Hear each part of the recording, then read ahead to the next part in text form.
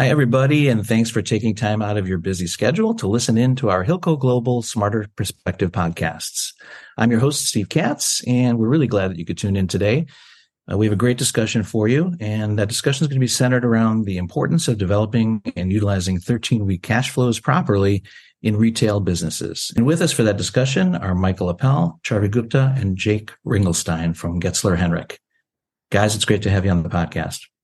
Great to be here, Steve, again, and looking forward to a great discussion. Thanks for having us. Looking forward to being on the podcast. Thank you for having us. Okay, yeah, well, we're really glad to have you here. Michael, to get us started today, I'm hoping that you could touch on why you feel that this topic is such an important one to cover with those in retail. Right. Well, I think that looking back on my career and that of my colleague, Mark Sampson, who are the managing directors in our retail practice, over the past 25 years, there has not been one engagement where a 13-week cash flow was not required. And of course, people come to us because their businesses are facing challenges, they're stressed, etc. Controllers and CFOs in most cases make statements. We don't need a 13-week cash flow as we reconcile our cash daily. Well, that's because they're in a fire drill, and it is the first sign that they are running out of cash.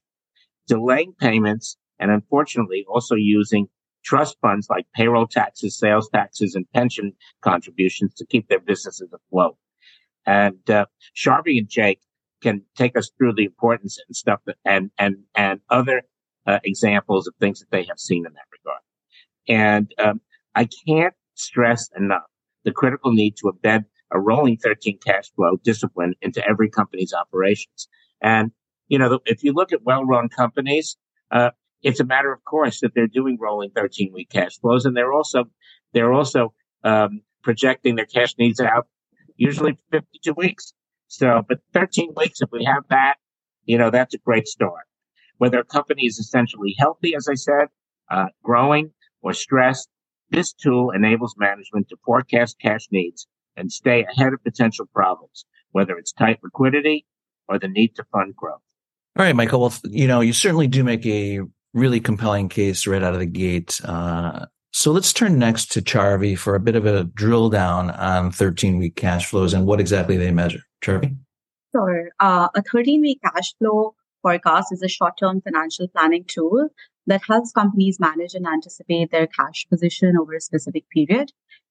It typically covers a quarter of a year and provides a very detailed projection of cash inflows and outflows for each week. And also, it helps companies make informed decisions about their financial strategy. So it's a great tool to have.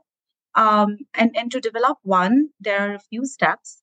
Firstly, you need to estimate your weekly cash receipts, which are based on your outstanding open accounts receivable and weekly sales projections. People should know that this is not an income statement and is done on a cash basis. So think of which week, how much cash comes in, how much cash goes out. Some nuances for retailers to factor in while projecting sales can be seasonality, current trends, upcoming promotions, events. Second, you need to project the weekly cost of producing or purchasing inventory. Again, given this is cash basis, think about supplier terms and slot the cash payments accordingly. Then think about all the operating expenses that are there, such as rent, utilities, salaries, sales and marketing, and slot them in. Then you should account for any loan or credit repayments that are due during the 13-week period. Now, while developing a cash flow, retailers need to think about a few things. First is working capital. One issue that we see a lot with retailers is overstocking or understocking. So use a 13-week cash flow as a tool to optimize inventory. Then on the payable side, managing payment terms with suppliers to align with cash needs is also important. And with respect to receivables, it's also critical to monitor their collection and adjust payment terms to accelerate the cash inflows. Then second is contingency planning. We always recommend that companies set aside a portion of their cash as a buffer for unexpected expenses or emergencies.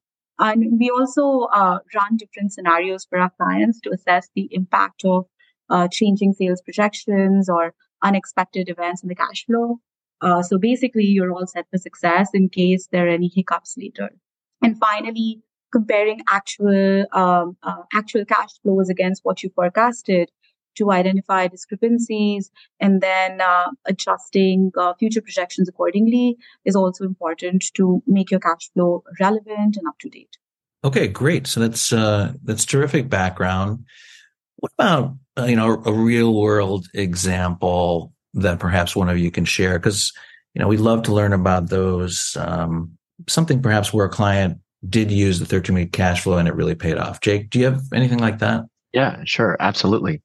So we recently worked with an activewear retailer following the pandemic that had seen aggressive growth in the years prior to the pandemic. They started with one store, and then right before the pandemic, we're doing close to $40 million in omni-channel revenue. And one issue that they faced that Charvi mentioned was this company would buy seasonal inventory and then anticipate increasing revenues as they had seen, but as happens, the pandemic hit. This obviously affected their sales, margins suffer, and this inventory that they had stocked up on became obsolete. This led to a liquidity crisis with their lender, and the first thing that they tried to do was to throw money at the problem. And that's when Getzler Henrich was called in, as these relationships between the lender and the company deteriorated. And that's where we stepped in, created a 13-week cash flow to try and identify the problem.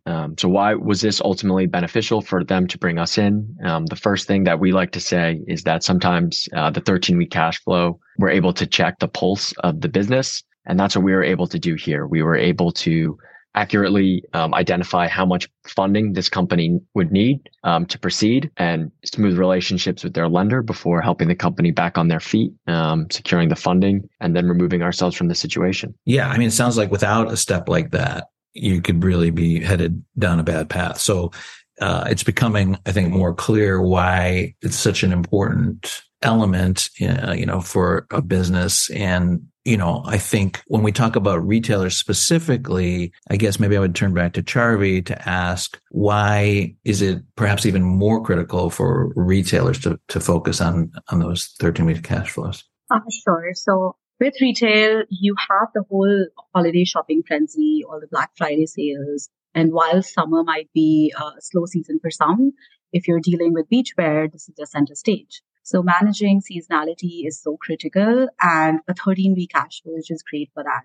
And piggybacking on what Jake said, there's also the issue with overstocking and understocking. And this tool really helps to optimize inventory levels. And I'll give you an example. So if no one is buying bags with huge logos and quiet luxury is trending, all that inventory that you overbought that screams logo mania is no good. Or if this is the season for oversized blazers and you just ran out of them, you're giving up your revenue that you should have made to your competitors. Then there's always the sudden expenses that people forget to account for. You'd have equipment repairs, store maintenance, sudden regulatory changes, and these can really put a strain on your cash reserve. But if you have a sense of which weeks you'll have surplus versus low cash, and you have a buffer cash build up, you can really prepare well in advance for these. Now, if you are at a stage where you're looking to go to market to secure financing or investments, or trying to have discussions with your lender regarding any sort of debt restructuring, it's an excellent tool to have in your pocket.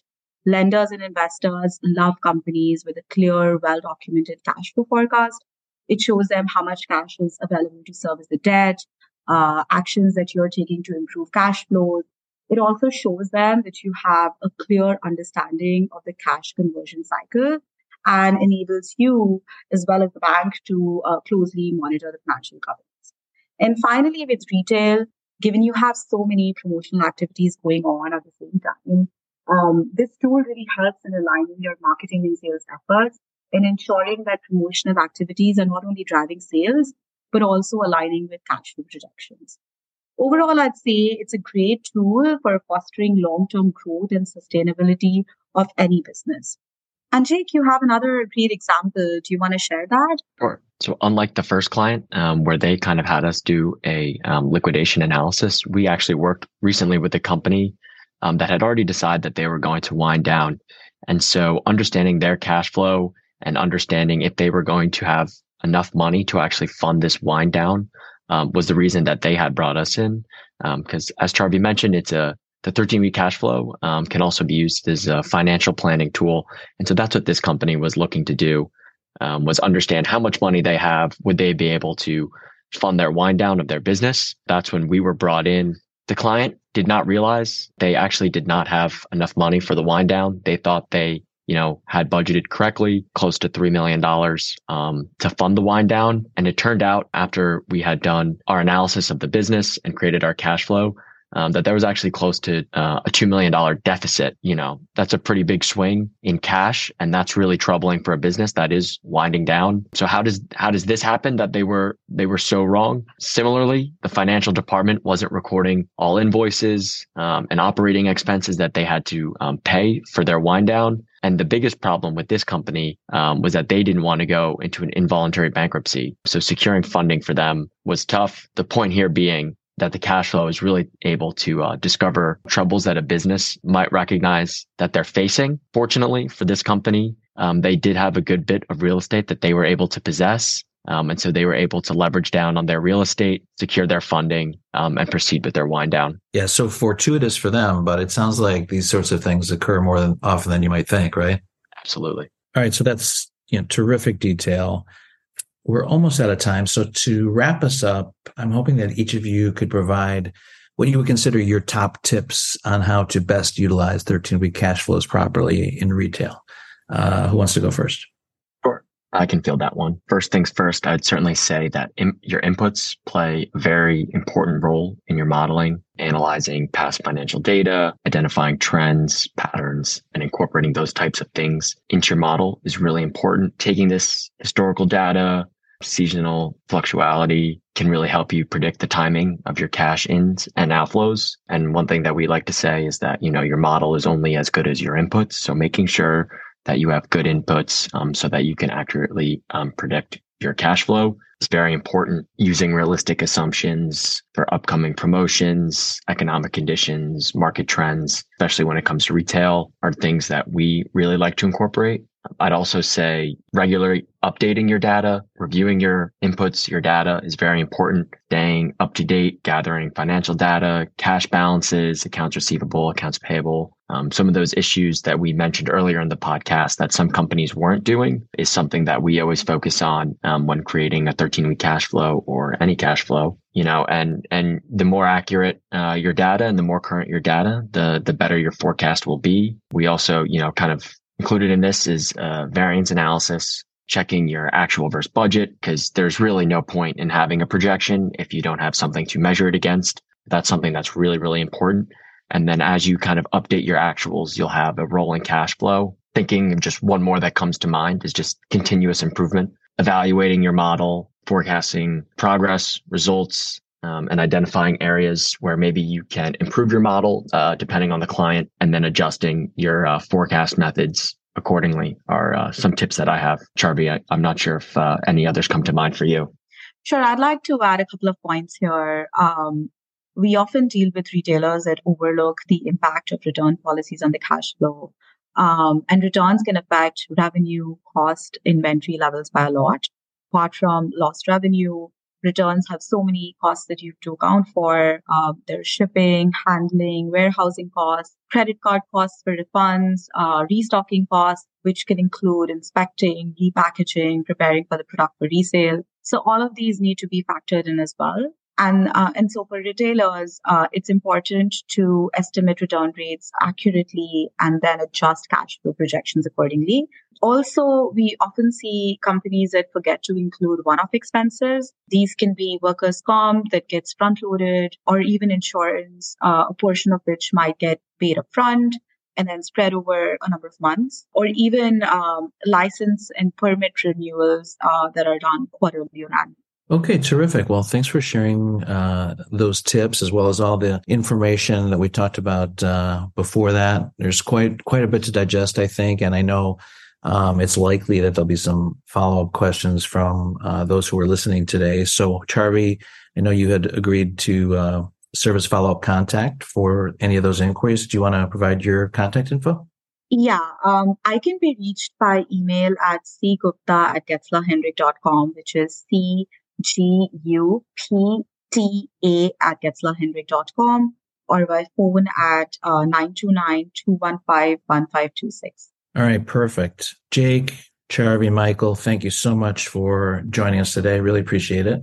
Thanks for having us, Steve. It's great to be here. Thank you very much. Yeah, it was great having you on. Really, let's try to do it again soon to provide more tips. And listeners, we hope that, as always, this Hilco Smarter Perspective podcast provided you with at least one key takeaway that you can put to good use in your business or share with a colleague or client to help make them that much more successful moving forward. Until next time, for Hilco Global, I'm Steve Katz.